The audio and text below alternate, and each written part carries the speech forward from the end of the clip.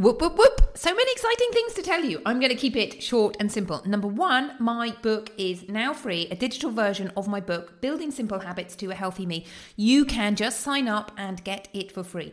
Number two, come and say hello on Instagram. I'm having fun on Instagram doing exciting reels. Number three, I have 4 amazing packages for my Positively Healthy program called Magical May. Exciting. If you want to find out more, book a call and let's chat. And lastly, remember, Radiate and Renew. 4 simple habits, simple but mighty habits, is starting May the 15th. So come and sign up for that.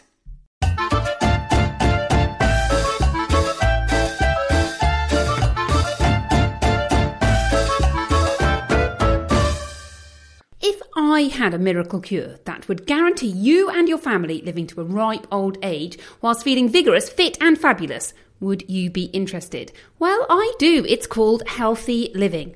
Hello and welcome to Fit and Fabulous with me, Dr. Orlena Kerrick. Healthy Living for Families Made Easy.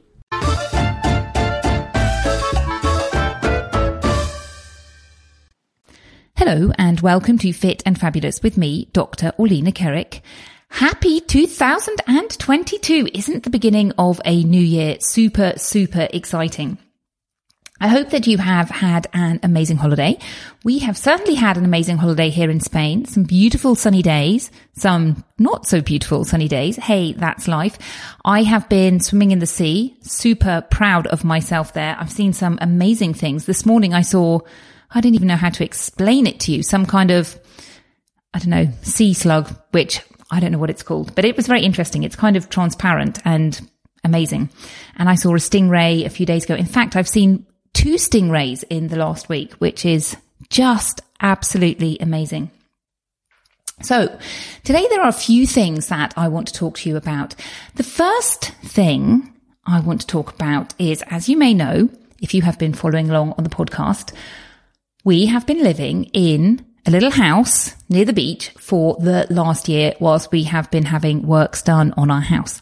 And just before Christmas, at the beginning of December, we moved back into our house. Oh my goodness, so amazing. I have been waiting for this moment for 5 whole years. But like 5 years was when I started this idea of, hey, I'm going to buy a house. I'm going to create my dream house. Now, before Christmas, super stressful. We had workmen around. We'd wake up, get ready for school. The doorbell would ring. I was still in my pajamas. Workmen would be knocking on the door. They were even painting on Christmas Eve and decorating. And my mum came to stay. She couldn't use the bathroom, her downstairs bathroom, for 24 hours whilst they were waiting. It's still not finished, but whilst they were waiting for it to be dry. So super stressful.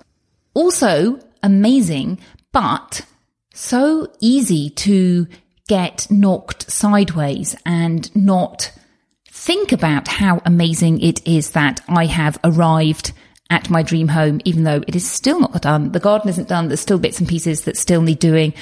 So much of it needs finishing off. The point I'm trying to make is that we spend so long looking towards our goals. And then when our goals arrive, we hardly notice. And I have had to make sure that I notice that my house is amazing. And I take times to think, you know what? You are here in this house now.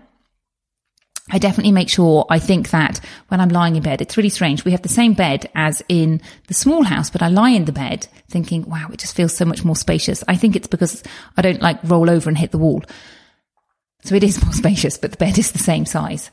And at quiet times, I'll be tidying up in the kitchen or, as mothers do, just generally tidying up when the children are quietly reading or in bed. And then it will just wash over me. Oh my goodness, I'm actually here. I'm in my most amazing house. But so much of the time, I'm busy thinking about other things. And although I am amazingly grateful to be in my house, it's so easy to not have that in the forefront of our brains, our brains adapt so quickly. And hey, yep, amazing house. Isn't that just normal? Whereas I know that I have been working towards this goal for so many years. And it feels amazing. But my point is, when we arrive, we still have to keep that excitement, that vision alive. It's almost like, and I know I've mentioned this before on the podcast, but it's like when you're driving along a road and you don't want to be so focused on where you're going that you don't see a child or a rabbit that steps out in front of you. But equally, you don't want to be just looking at that meter in front of the road, because that's what I did when I learned to drive. And oh my goodness, such a bumpy ride that you're swerving and like it, if you drive like that, it just doesn't work. You have to have your eye on the future, but you also have to have your eye on the present, and you need to get the balance right of that. So I think that was just a thought that I wanted to share with you, that we spend so long creating our goals, and then when we get there, we just accept it as normal rather than really, really focusing on the fact that, hey, this is new normal and it's absolutely amazing. So my next question is, what are you doing in January?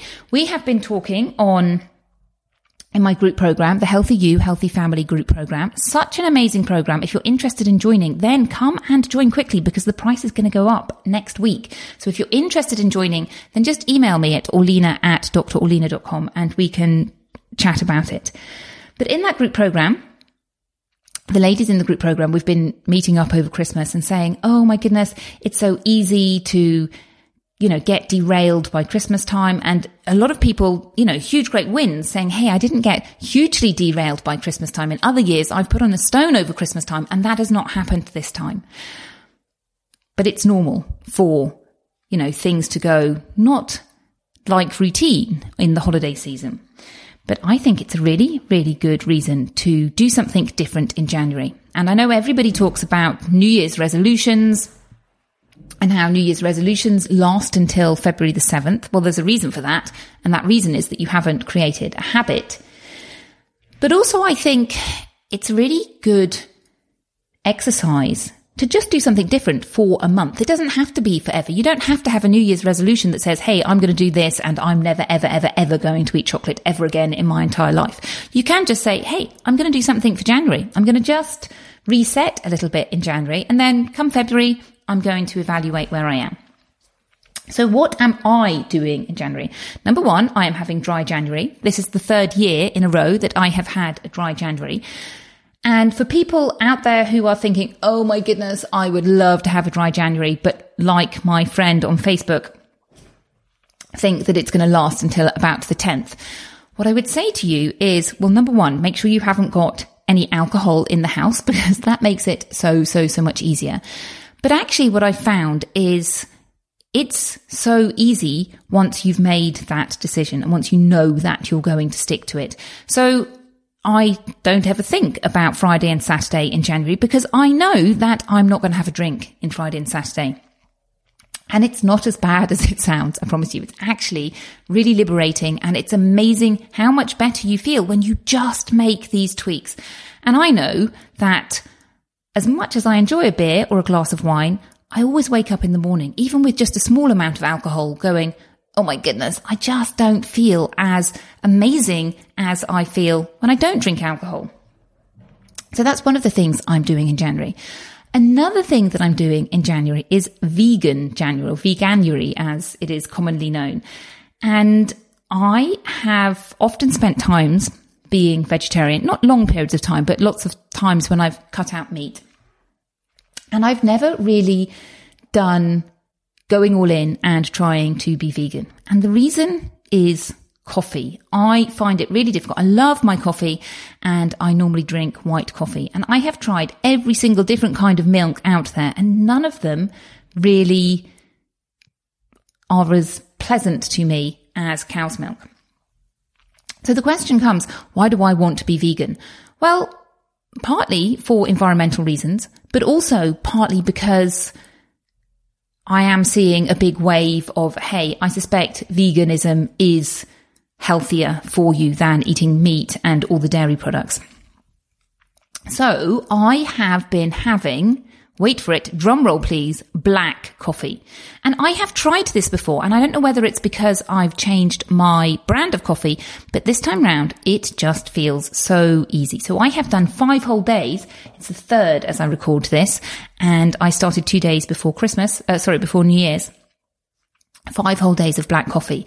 And it's taking a little bit of getting used to, but that is fine, and it's not as disastrous as I thought. So my question to you is, what are you doing in January? And there's loads of options that you could do. Things that I would suggest are just eating more vegetables. Just try and increase your vegetable consumption. Or you might have a goal which is about exercise. Now, if you need some help thinking what you would like to do, then feel free to email me. I'm happy to chat to you. I'm happy to give you advice over email. Or if you're on Facebook, if you're in the Facebook group, you can just put a shout out there in the Facebook group. So my question to you is, what are you doing this January that is going to help you get to your goal of healthy, amazing you? Let's make 2022 the most healthy, amazing, intentional year of your life. Have a fantastic week, and I will be back again next week. Bye-bye.